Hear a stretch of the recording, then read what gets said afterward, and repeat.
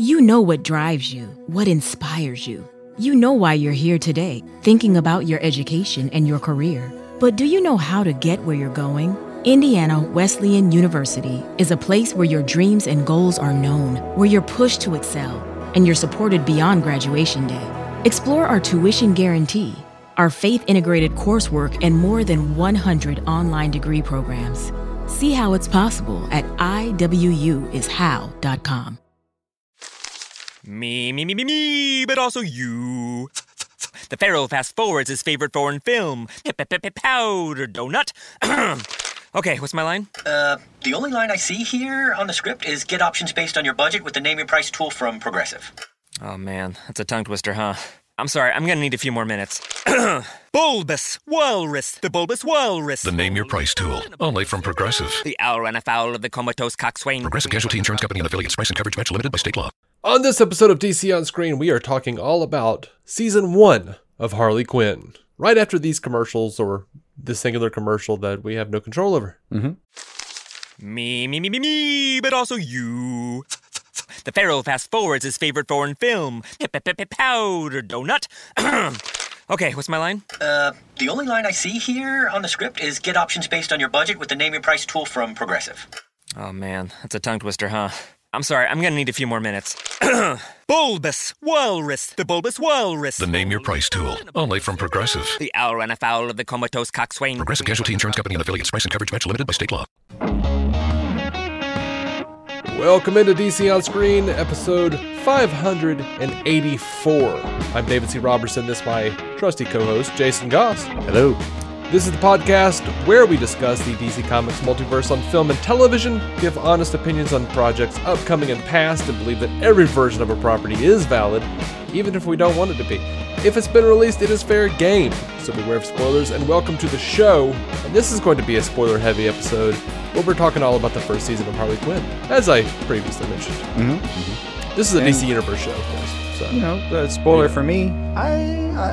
I liked it. I want this to be valid. I enjoyed myself. I do. I love this show. And I didn't start out loving it. The first episode was okay, but I'll be damned if they didn't really sell me the subsequent episodes. Well, I mean, they flesh out their universe a little bit. They do a lot of things you're supposed to do in the first season. Like they give you a starting point. The characters get a little more grounding as you go.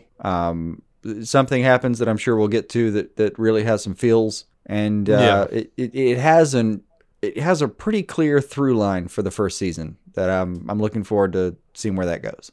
Yeah. Now, I mean, the season does it goes along the storyline of Harley's breakup with the Joker and her subsequent attempts to become a part of the Legion of Doom, to basically stick it to him and be really just to stick it to him, even though she's claiming it so that she can be I don't know, a fully actualized person.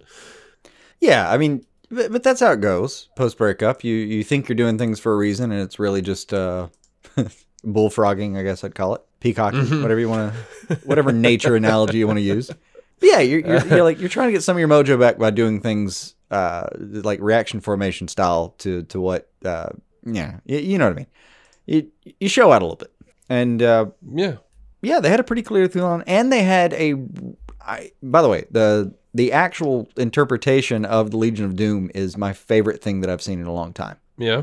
Like coming in and shitty late 80s training videos, like Bane bitching about coffee in the morning and shit like that. A conference table style meeting where they discuss ridiculous activities and Joker pitches a tower and everyone's like, well, how much money do you need for that to budget?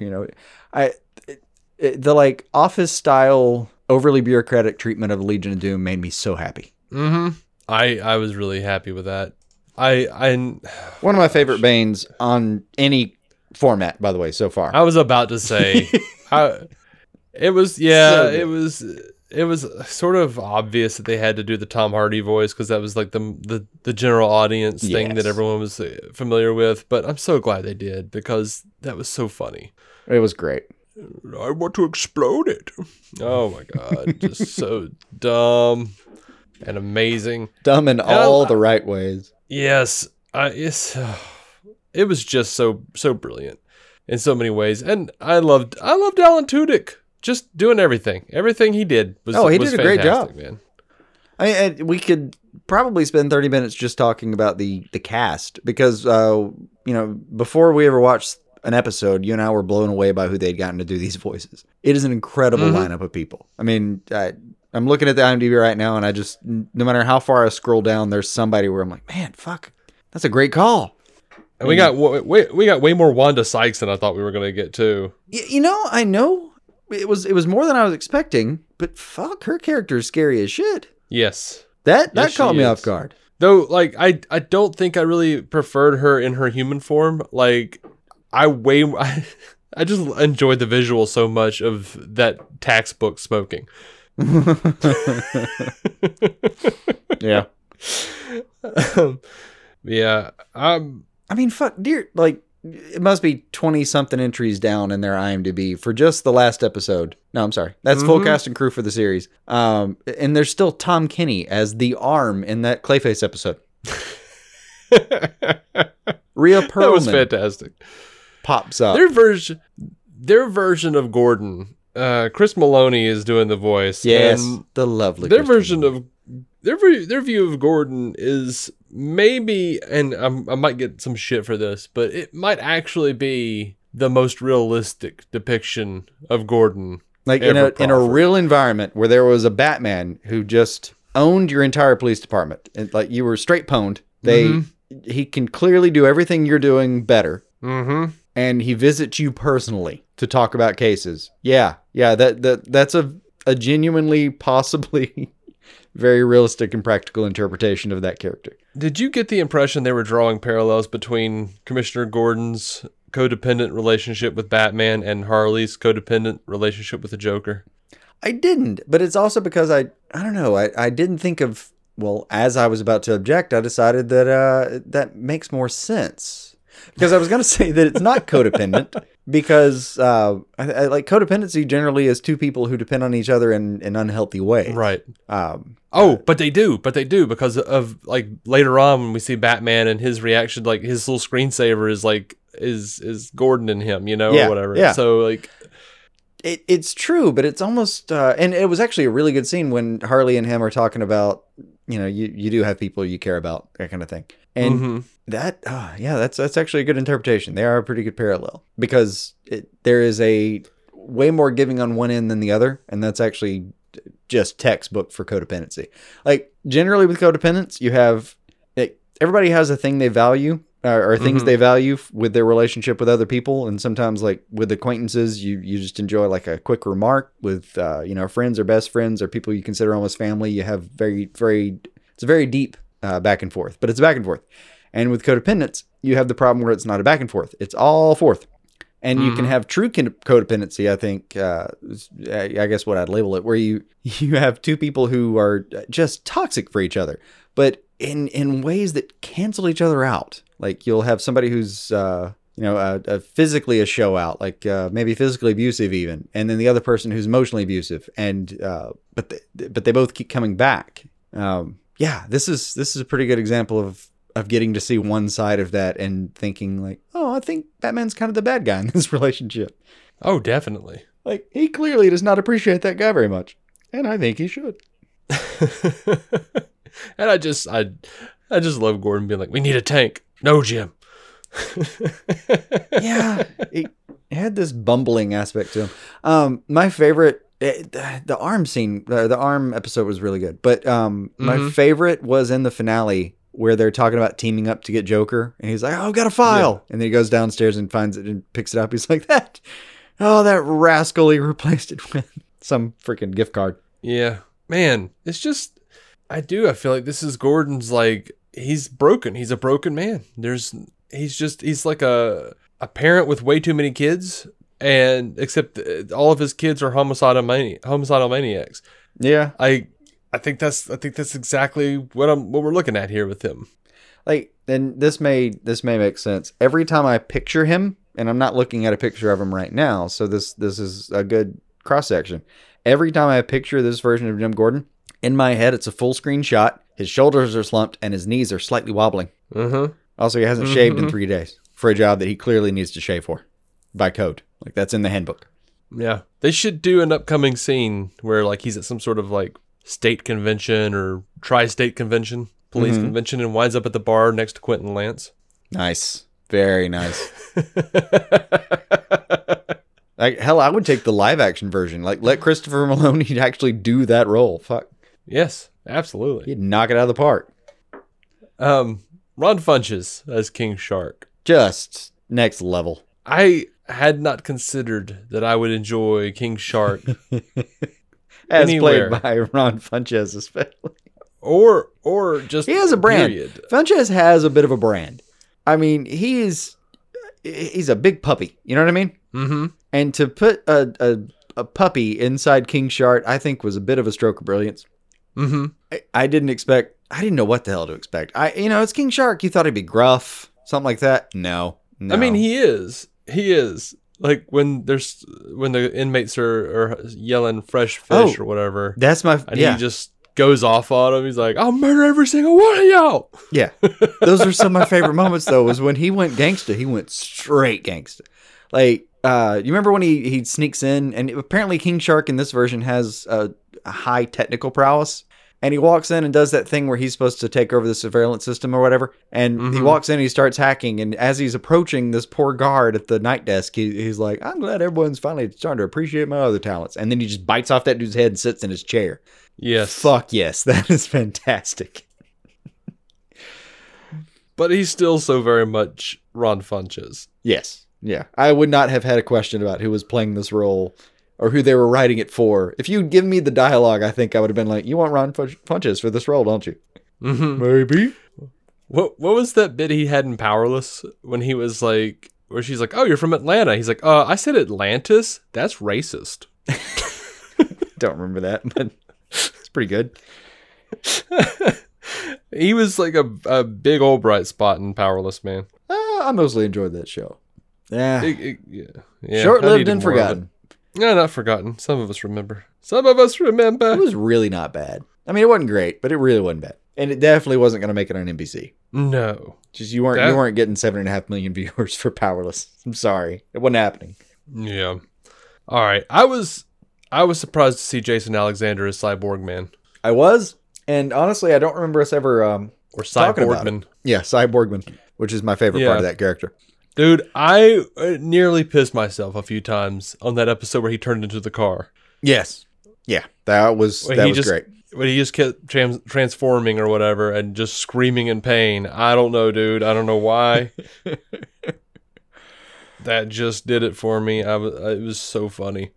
Yeah, but it was great. See, did we know? I don't remember. We just there were a lot of people cast, and there were so many good ones. I don't remember if I knew going in that Jason Alexander was going to be. It might have been in my brain, but this, I want to say we knew.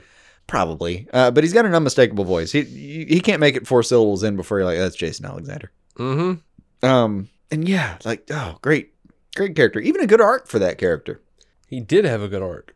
And not a lot of the side characters got a really great arc. It's only been 13 episodes. There was only so much time, and they were very short. I mean, 20. This could have aired on network TV. They made it 22 unfettered minutes of airtime, and if you just splice some commercials in, you could have put it on wherever the hell you want to air it. I don't know who would take it. Maybe Adult Swim. Maybe. Like maybe. Oh, and that made me think of censorship. And can I just tell you my favorite joke of the entire series? Sure. So Ivy, Psycho show up at Psycho's ex's house to discuss this internet troll, right? Yeah. Who it turns out is his son. And they have what, by the way, is a wonderful conversation about I wouldn't have treated you that way if I didn't know what you were capable of and all that crap. It's just the inverse of like the normal father-son conversation, but it was well done. But my favorite bit altogether, and I want to say the guy's name was Chad, but that's just because it's kind of a meme right now to think of Chads this way. But it's Giganta, and there was a few jokes in there, but one, Ivy asks Psycho, like, so I just got to ask, like, how did the sex life work? And he's like, not great. Which was so good.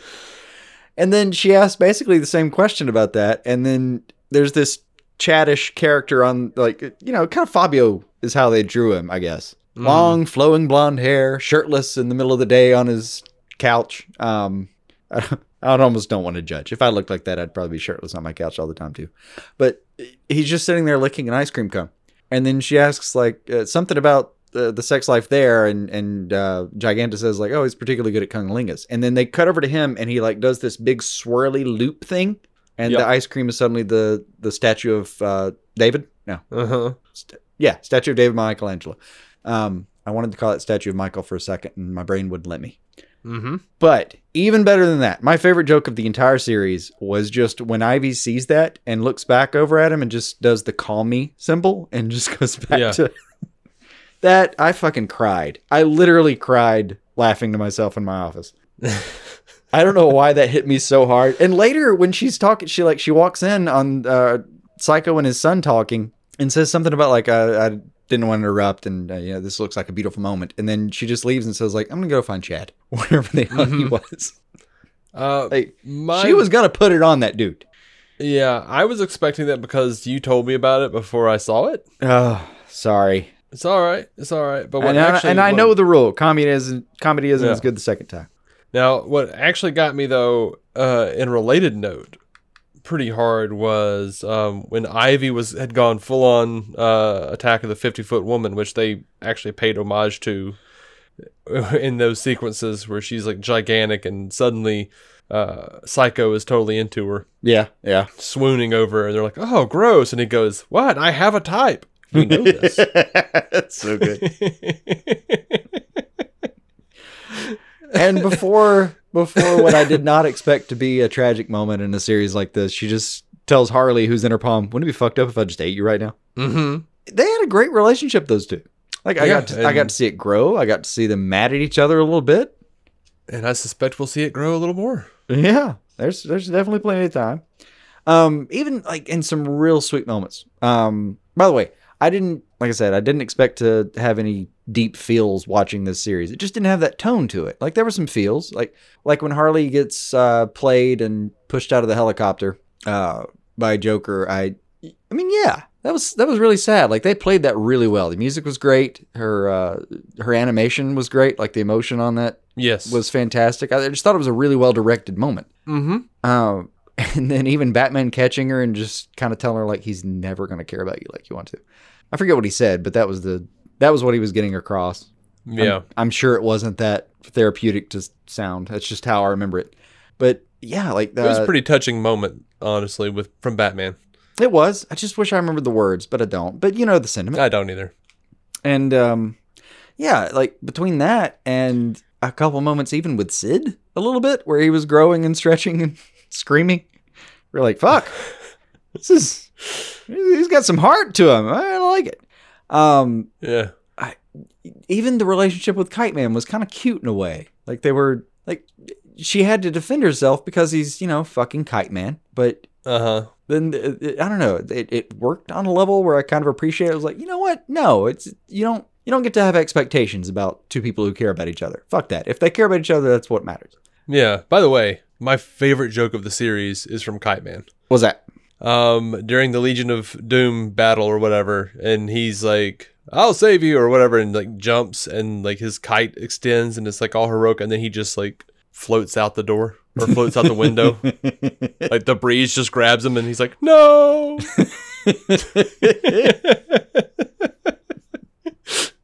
That was really good. Because I'm sorry, Kite Man, unless you're falling deliberately at a certain speed, you have no fucking control over what's happening right now. You're just at the whim of nature. I'd love to think that occasionally he says, like, I'll save you, and then nature just makes it happen for him and he looks like a fucking god. But there's got to be that too, where it's just like, I'm on it. Oh yeah. God. Oh no. Yeah, we saw that. We saw him save everyone. Yeah, that's true. They were all riding on his kite, and it was awesome. That is true. Like, and then Ivy got to have her moment of like, see, you get it now? Yeah, I get it now. But still, the field, I did not expect to be like doing a little bit of sob crying at any point, but fuck yeah, they played that Ivy scene really well. That there were some I did a little bit of like that kind of catching my breath thing. Yeah.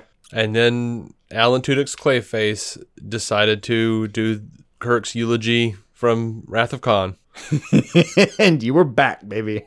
And I was laughing again. And he was like, as delivered by William Shatner. Like, oh, God.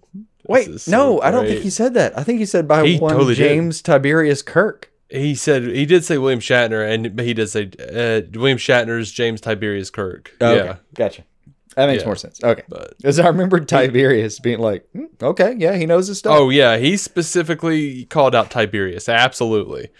It's a hard name not to see to hear when you hear it, you know? But yeah, that got me. All right, let's keep going through some characters. Dr. Psycho, what you think? Tony Hell. Tony fucking Hell. He's a blessing. I don't know, man. He's a blessing, that one.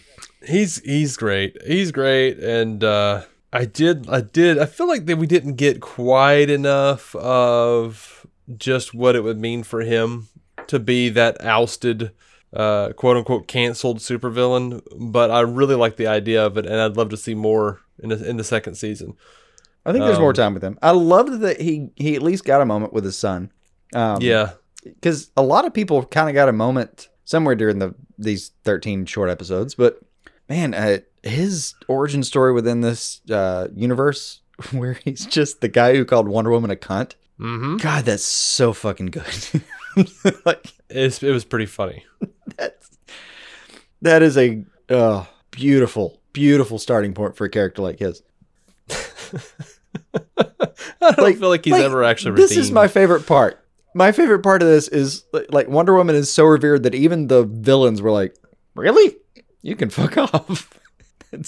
Yeah. I mean, we hate her, but you can't call Wonder Woman disrespectful.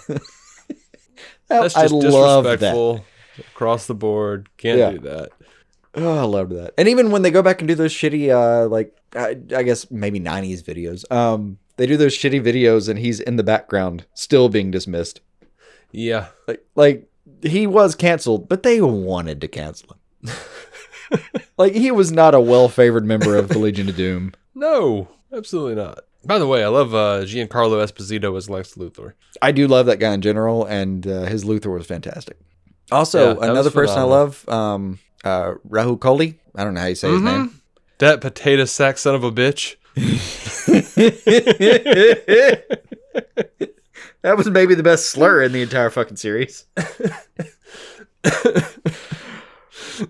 I love that guy. Yep. I've grown to love him over the 5 to 6 years of iZombie that I've watched. That, by the way, is way better than it has any right to be. Genuinely think anyone who has any interest in that kind of format should definitely check out the show. It was great. It had a great ending, by the way.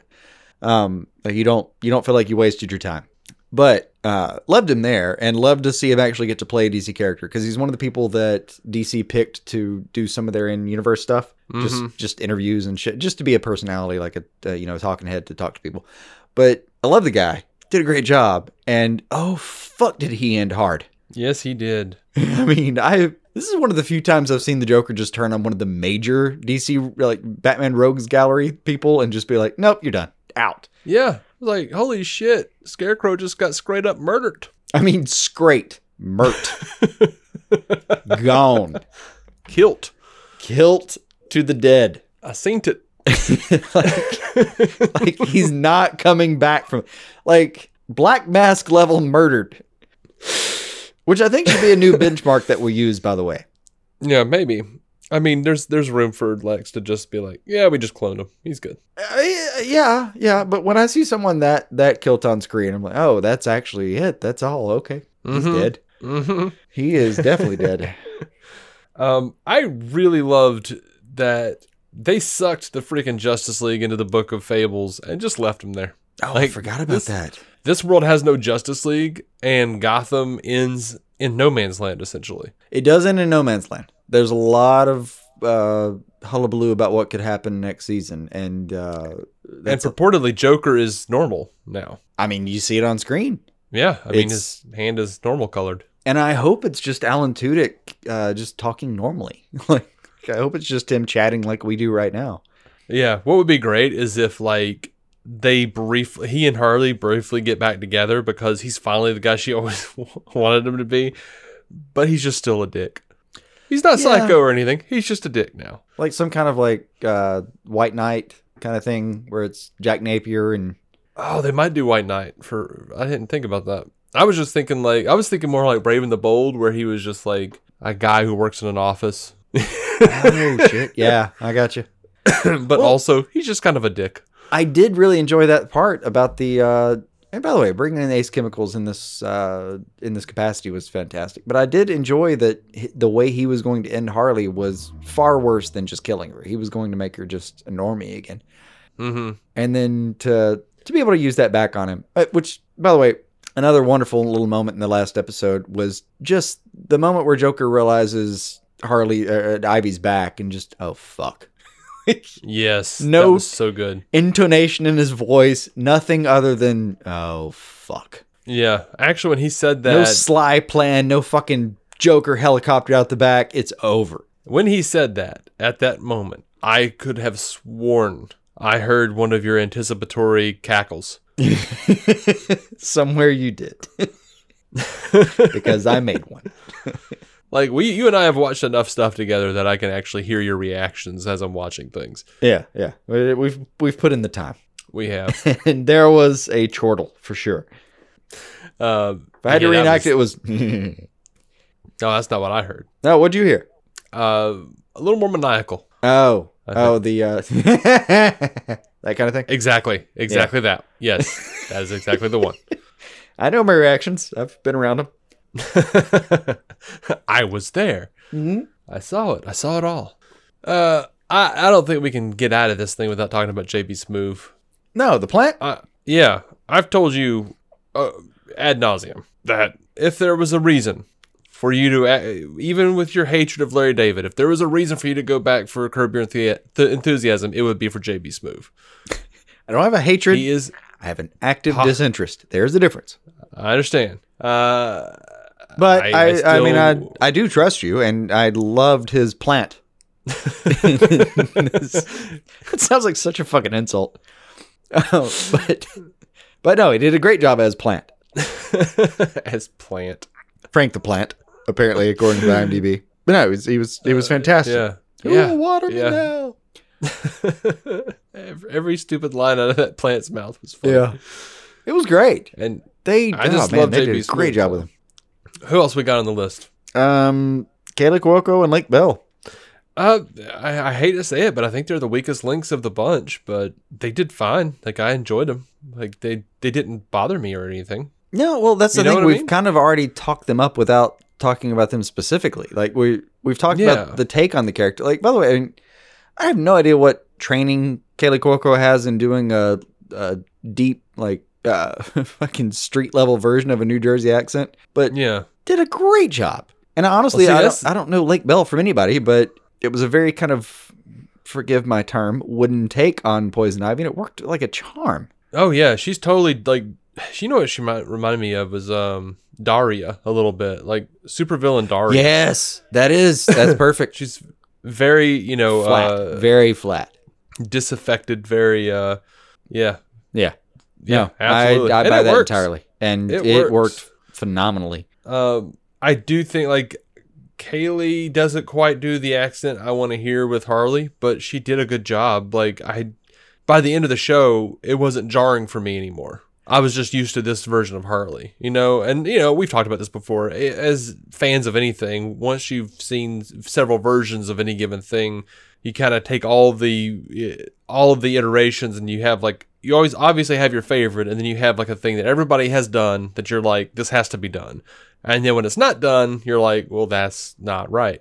Yeah. And so she doesn't really go for that accent. She gets enough of it. You can hear that attenuation on certain consonants that she's definitely doing a version of Arlene Sorkin. But it's a version, which I appreciate. Yeah. But she's not bad. Like, she's perfectly fine in the role. It's just my own stupid hangups that I have to get over. I have seen 10 damn minutes of the Big Bang Theory. Sorry. Mm-hmm. All right. I know some people were just yelling at me right now. I've seen so little of that I forgot the fucking title of the show. But from the couple minutes that I've seen, even the couple GIFs that I've seen, I did not know really what she was capable of. And man, she had a ton of range. Like, I have way more respect for her than I did before this series started. Mm-hmm. Out of complete ignorance, I just fucking didn't know her. She was on that one show I didn't like because it's just like it's Nerdsploitation, if there's such a thing, but in a way where you can tell when you actually hear the few jokes that I've seen people use from Big Bang. It's like they're pretending to understand what they're talking about or why so and so is wearing a Green Lantern shirt, but it doesn't seem like they really do. I don't know.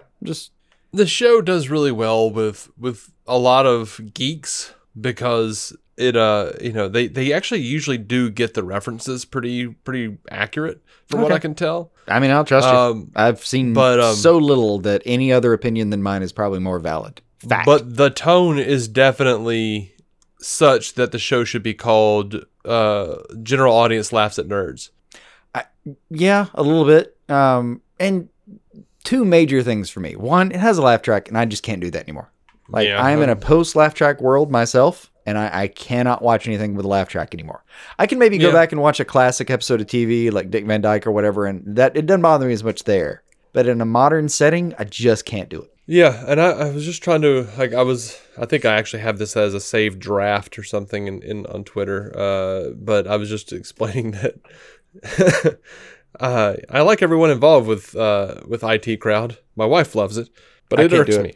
I can't do it because of the laugh track. 5 minutes and just bailed. I couldn't do it because of the multi-camera laugh track situation. Like, I can't abide it in a modern world. And I've got it in a draft somewhere where I'm like, no, I can go back and watch old sitcoms and stuff I grew up with and be fine. I can. Like I said, like old Mary Tyler Moore or something like that, I can watch. But it's in a box in my head where there was a time before and a time after. Right. And time of diamond absolutes. Yeah. I knew you'd pick it up. Thanks.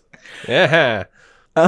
And there, part of it for me is I watched Sports Night, Aaron Sorkin's big first showrunner. I would say attempt, but it made I think 3 seasons, and I enjoyed the shit out of them. But in season 1, he had a laugh track, and the timing was different. In season 2, you could see a visible. It was sea change. Mm-hmm. So I get that, and like I think in my head that was the moment where I just coffined away all of the laugh track stuff that I was willing to see ever again. And it was over. Yeah, one of my big turning points, even though I still dealt with it, like around the time that I got the MASH DVDs, or they started coming out, and I was because I was like right on that bandwagon as soon as they started coming out. They have a feature where you could turn off the laugh track because Larry Gelbart and company didn't actually want a laugh track, but CBS or whoever it was like, no, it's a comedy, it's got to have a laugh track. Everything's got a laugh track. So they shot it single camera, but they inserted a laugh track later on. Yeah. Because CBS wanted it. So when you watch the DVDs and you could turn off the laugh track, the show is so much darker. It's so much better. I've seen that done with the Big Bang Theory too, just as an experiment. That's probably the most I've ever actually seen is maybe in those videos where I'm just curious. Well, there is a difference though, because MASH was made in a way where there aren't these long pauses while they're waiting for people to laugh. MASH was done in a way where they shot it like Scrubs, and then they just threw in like very obviously recorded laughter where they could, and very low, almost like a rumble. And yeah, okay, I know what you mean. They took out all the tinny, and there's just the kind of But it's different because it doesn't come off psychotic like Big Bang Theory does, or like shows that were meant for a laugh track. MASH comes off as just being like much closer to the movie, whereas just the humor has more of a tinge of sorrow to it. It's more gallows humor than you remember it being, and I think it fits the tone of that show a lot better. That makes sense, though. That does. A quick sidebar problem with Big Bang Theory for me is, and it's a little bit irrelevant, was during the course of the lifetime of that show, the predominant theory of the origin of the universe changed from the Big Bang Theory, which, by the way, was a name given to it to try to detract from it, but it didn't work, and changed to inflation theory, which I know is not their fault or their problem, but it's still, every time I looked at it, I was like, that's not even accurate anymore. Al, that's your issue, I guess. I know that's me nerding out really hard on the nerd show, but I wouldn't be surprised if Sheldon mentioned that somewhere along the line. yeah, he could have worked it in. But what I think is most interesting about Big Bang Theory is that they did a spinoff that wasn't a multi-camera sitcom. Actually, I've seen a few episodes of that because my wife picked it up. She doesn't watch Big Bang Theory, but she picked that show up and started watching it, and it's vastly different and way better. Like, I would almost watch it. Yeah. And it's kind I of would agree interesting with that it eventually gets to that point of a thing that I would never have the patience to sit and watch. Mm-hmm. Yeah. Yeah, that one's a bit It's of a weird. It's a crazy wrinkle in the TV universe, that one. Yeah, it's like you talked about Mary Tyler Moore earlier. They went from laugh track multi-camera to like single camera drama with the Lou Grant show. Yeah, they did that too, and God, it was solid. I used to love Lou. Anyway, we've strayed off. We have quite a bit from Diedrich Bader. Oh, he's Batman. He's Batman. He's like, if you're going, who's Batman? I'm gonna go Kevin Conroy. But then you're like, okay, who else? And I'm like, oh, Diedrich Bader. Diedrich Bader. Like, all day, every day. I got you back on that. Yeah, no problem. There you go. Especially if we're just talking about non-live action takes. Yeah, all day. Mm-hmm. I'll fight next to your side to the death, sir. He's the reason why sometimes I walk into my office and I see Batman and I think Peter the Breast Exam is on Channel 9. Yeah.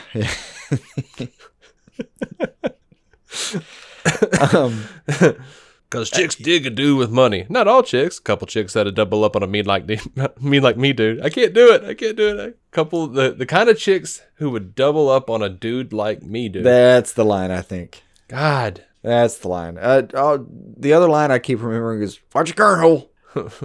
Watch your cornhole, buddy.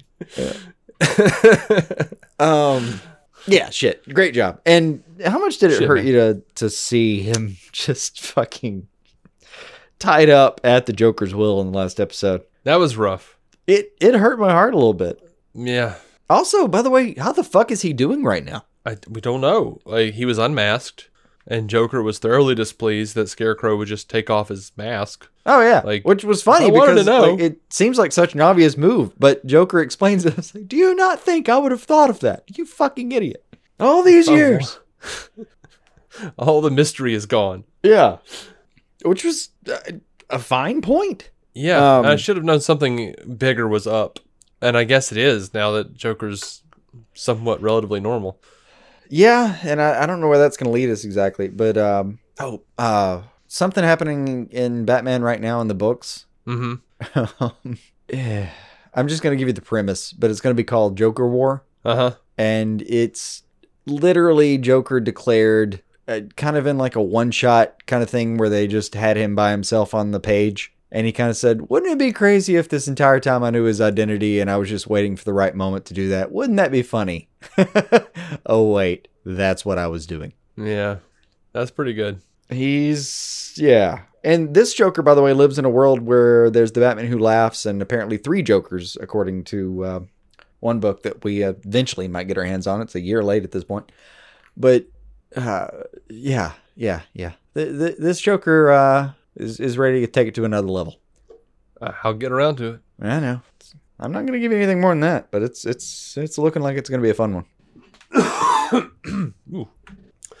All right, what else we got for Harley Quinn, man? What you think? Pretty great series. Don't really have much negative to say at all, honestly. Yeah. Some people just were... I saw some people just get off board because it seemed like it was trying to put too many jokes in a small space.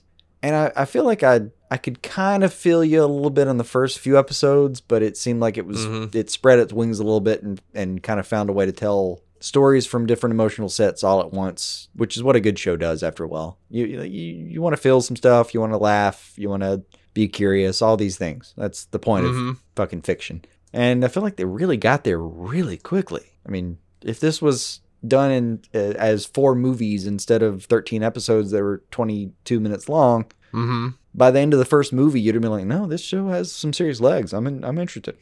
Yeah. Well, according to Decider, Harley Quinn Season 2 will begin streaming on DC Universe April 3rd. I've seen that corroborated several places. That appears to be news. Yeah. So it looks like they just did like 26 episodes and split it in two. Yeah. And if that's all we get, I'm down. If we get more, I'm down. I have enjoyed it quite a bit so far. And I kind of like, especially the outro of this set of episodes. It was, they were looking at, like you said earlier, basically no man's land. And Harley still just kind of leans in and is like, oh, it's so beautiful. Like, there's a chaos to her that doesn't matter how good she appears to be at times, she still enjoys the chaos. Oh, yeah. I dig that. Yeah. But we get to also watch her care about her, straggly group of friends that she's formed. Mm-hmm. Oh, we didn't get enough Jim Rash as the Riddler. Oh, yeah. Hell yeah. Just not nearly enough. Good call. Let me go through the... I'm just going to go through the names I recognize real quick. And... Sure. Oh, Phil Lamar as the banker for 3 episodes. Because...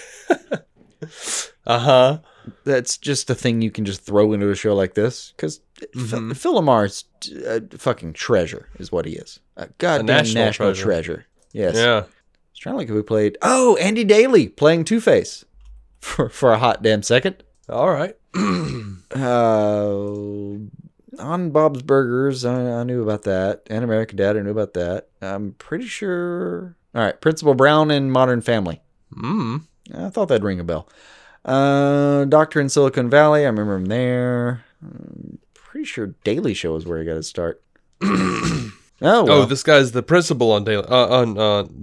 He's the principal on Modern Family. Yeah. Oh yeah, okay, I know who that is. Yeah, I know that guy. I can see his head.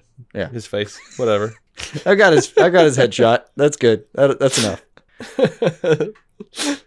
He was briefly at a show called Review that I wanted to watch, but I never could find an outlet where I could grab it without just paying money for it, and I just didn't have it. It was called Review, and by his version of Review, he'd be like, I think the premise was, I'm not going to review a book or a fun, blah, blah, blah. I'm going to review a lifestyle. So like in episode 1, it was like meth addict.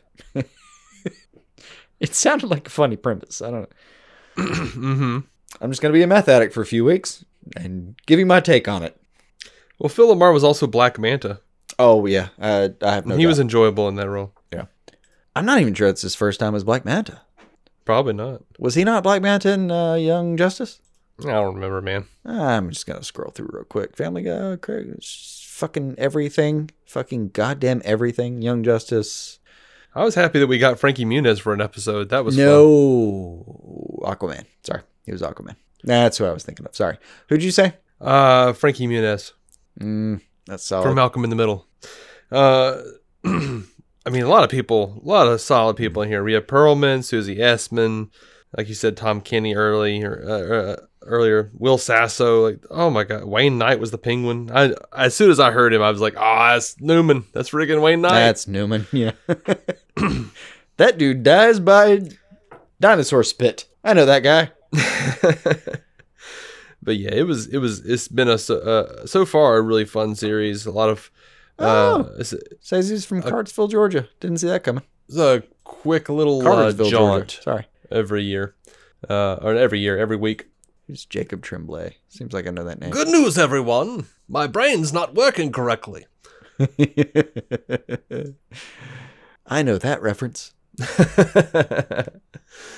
All right, so there were some people who were a little disappointed that Harley and Ivy didn't get together in this season. And now Justin Halpern has said it was important for us in season 1 to not get her out of a relationship and then suddenly get her into another one. We wanted it to just be about the self-discovery and not self-discovery in terms of how I validate myself through other people. In the first season, we sort of stay away from too much of her being romantically involved in anything. Yeah, I think it's right call. And they asked, are Harley and Ivy ever getting together? And he says, we have caught a lot of heat for not having them together right away, and I get it. But our thinking was we didn't want Harley to jump right back into another relationship when she was on a journey for self-discovery. That felt like selling out her character. And for Ivy, we felt like it was important for our version of the character who has a bit of social anxiety and neurosis and scars from her life. We get into that more in the upcoming episode. She's literally a misanthrope. To Textbook operate definition. to operate from that place at first. When you are emotionally hurt and haven't dealt with your issues, you don't always pick the best partner for you. In fact, most of the time you pick the wrong one. So we felt like both of these characters needed to go through some things emotionally and grow as people before they would be in a place where they could really and truly experience a loving relationship and make it work. Could not agree more. Happy that he's standing by his work there. That's fantastic. I'm a little sad because I really like Ivy and Kite Man. And I like Kite Man. I do. And I feel bad for that guy now because now he's going to be the wrong one.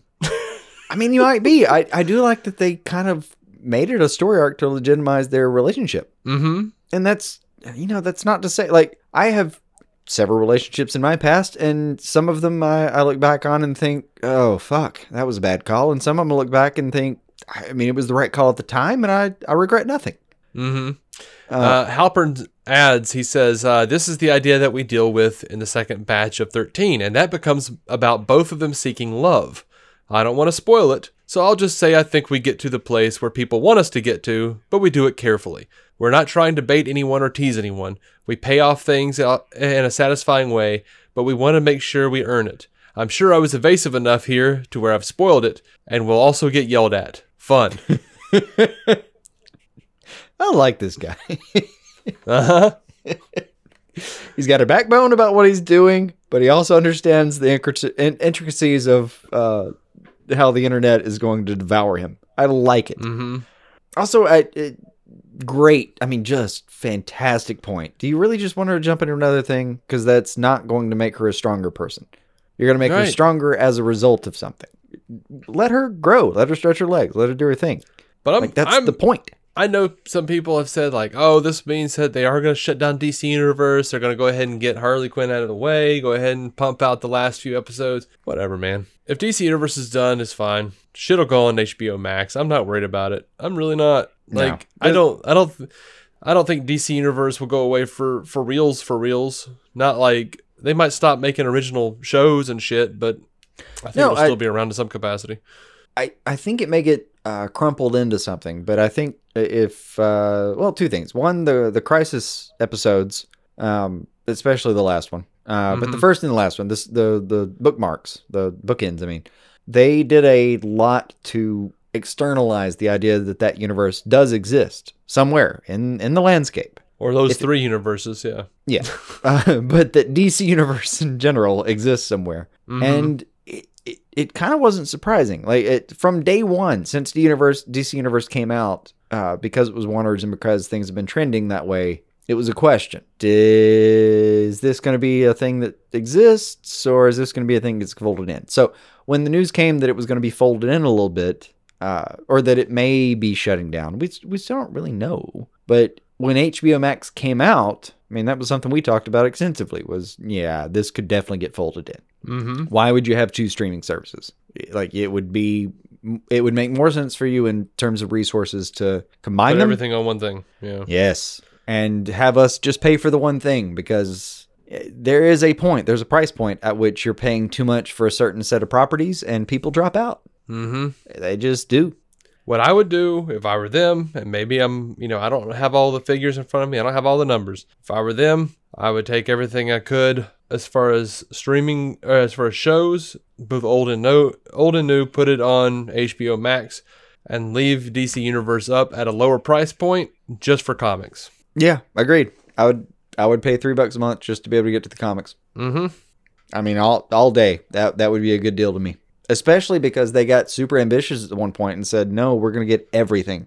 The entire DC canon will be available. And I would really hate to see that project abandoned just because there was a transfer of how they were doing things. I mean, they've got to compete with Marvel somewhere on that. With the Comixology. Marvel Unlimited is killing it. Yeah. Oh, Marvel Unlimited is killing it. Yeah, you're right. Yeah. Sorry. So, I mean, I think they should do that. Hell, I would probably pay $6 or $7 a month for that.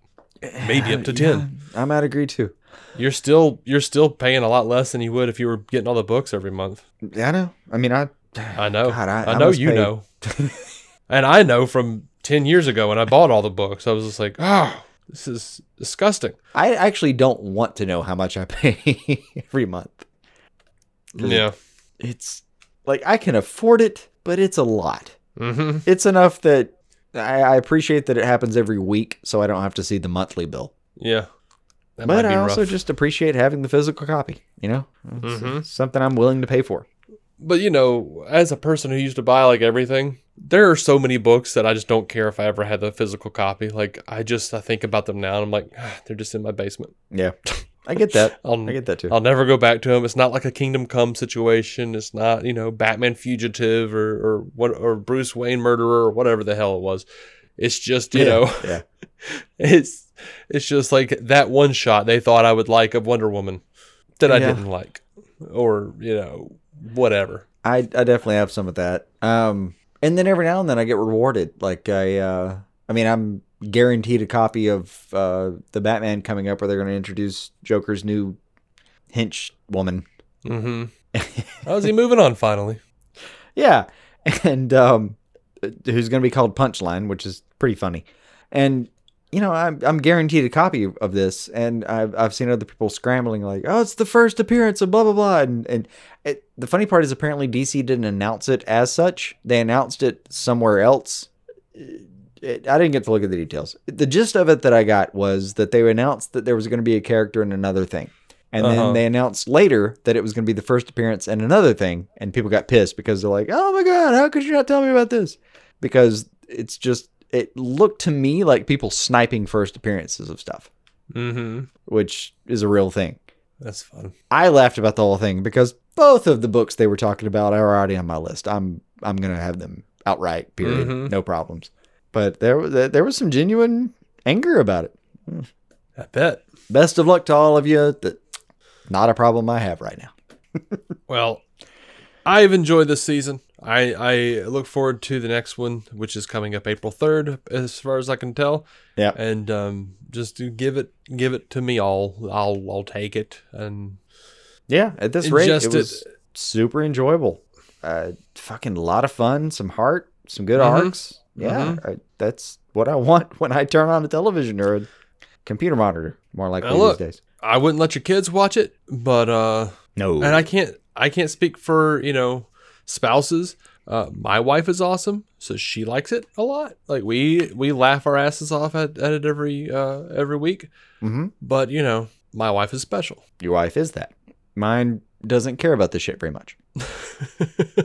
She is also special in different ways. Does not care about this shit very much. I mean, just I recognize. Like I can't say like, oh hey, my wife likes it. Your wife will too. That's probably not true. No. But those two do not watch the same things. But and I know what both of them watch. I talk to them. Right. We're recording this on my anniversary, so I feel the need to be like, my wife likes comic book shit. Yeah. Your wet, dreary anniversary that matched your wedding day. Yep. Take that, listeners. It was a beautiful day as soon as we got indoors. Yep. It was pretty nice in the evening after it stopped raining, though. Yeah. We got some nice sunset pictures. I had a great time. If I had not been in the pictures, they would have been nice pictures. Short of you chewing the scenery by standing there. A foot taller than anybody else.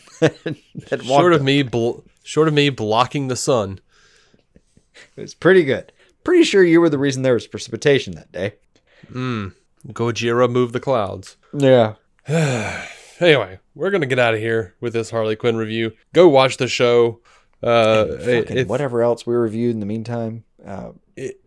If you can convince your non-comic book loving spouse to give the show a tumble, I think they'll be surprised and possibly pleased with how silly and heartfelt it is. Yeah, it was just genuinely a good product. I enjoyed my time with it. Happy I'm getting more. It could actually be a nice entry point to something. I think that's where I was going with that. Nice. Okay. Yeah. I think it's general audience enough. I think it is. It's a little out there, but it sort of pokes fun at the genre while also telling a good story within it. Yeah, fair point. Kind of glad you brought that up. You can have some fun with it with a lot of people. I mean, if you at any point think it's taking itself seriously, just go back and watch anything that Bane did, and you know damn well that it knew what it was doing and was embracing it, and I love that. Yeah, I really like Bane in this thing. It was so much fun. I kind of want to just hug him. No. Well, you poor guy. I know. They don't ever take you seriously, and you just want to explode things and break Batman. And I get it. by the way, I really do like this idea that Gotham would just make a Harley Quinn highway because she held the city hostage or whatever the hell it was. Oh, yeah, that was a good point. The idea that the villains have so much sway within the city that... Well, they have the Legion of Doom hall. The Hall of Doom is right there in the middle of the city.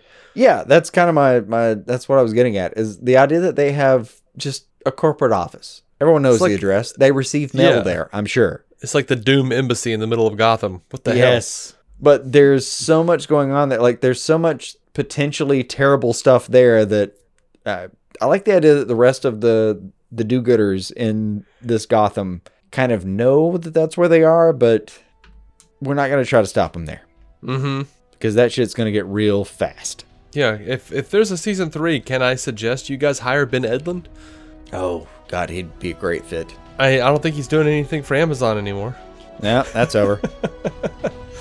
Anyway, we got a news episode to do, so we're going to be out.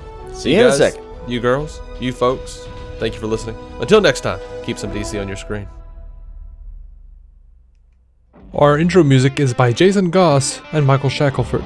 Michael's band, Galactic Engineers of Magnetic Sounds, or GEMS, can be found on SoundCloud and Bandcamp. Visit DCOnScreen.com to find our Patreon, merch, contact information, and every episode of the show for free, including crossovers we've done with other podcasts. DC On Screen is a maladjusted production. For more from me and Jason, including sketch comedy, vlogs, parodies, and our improvised web series Hey Guy, visit maladjusted.tv.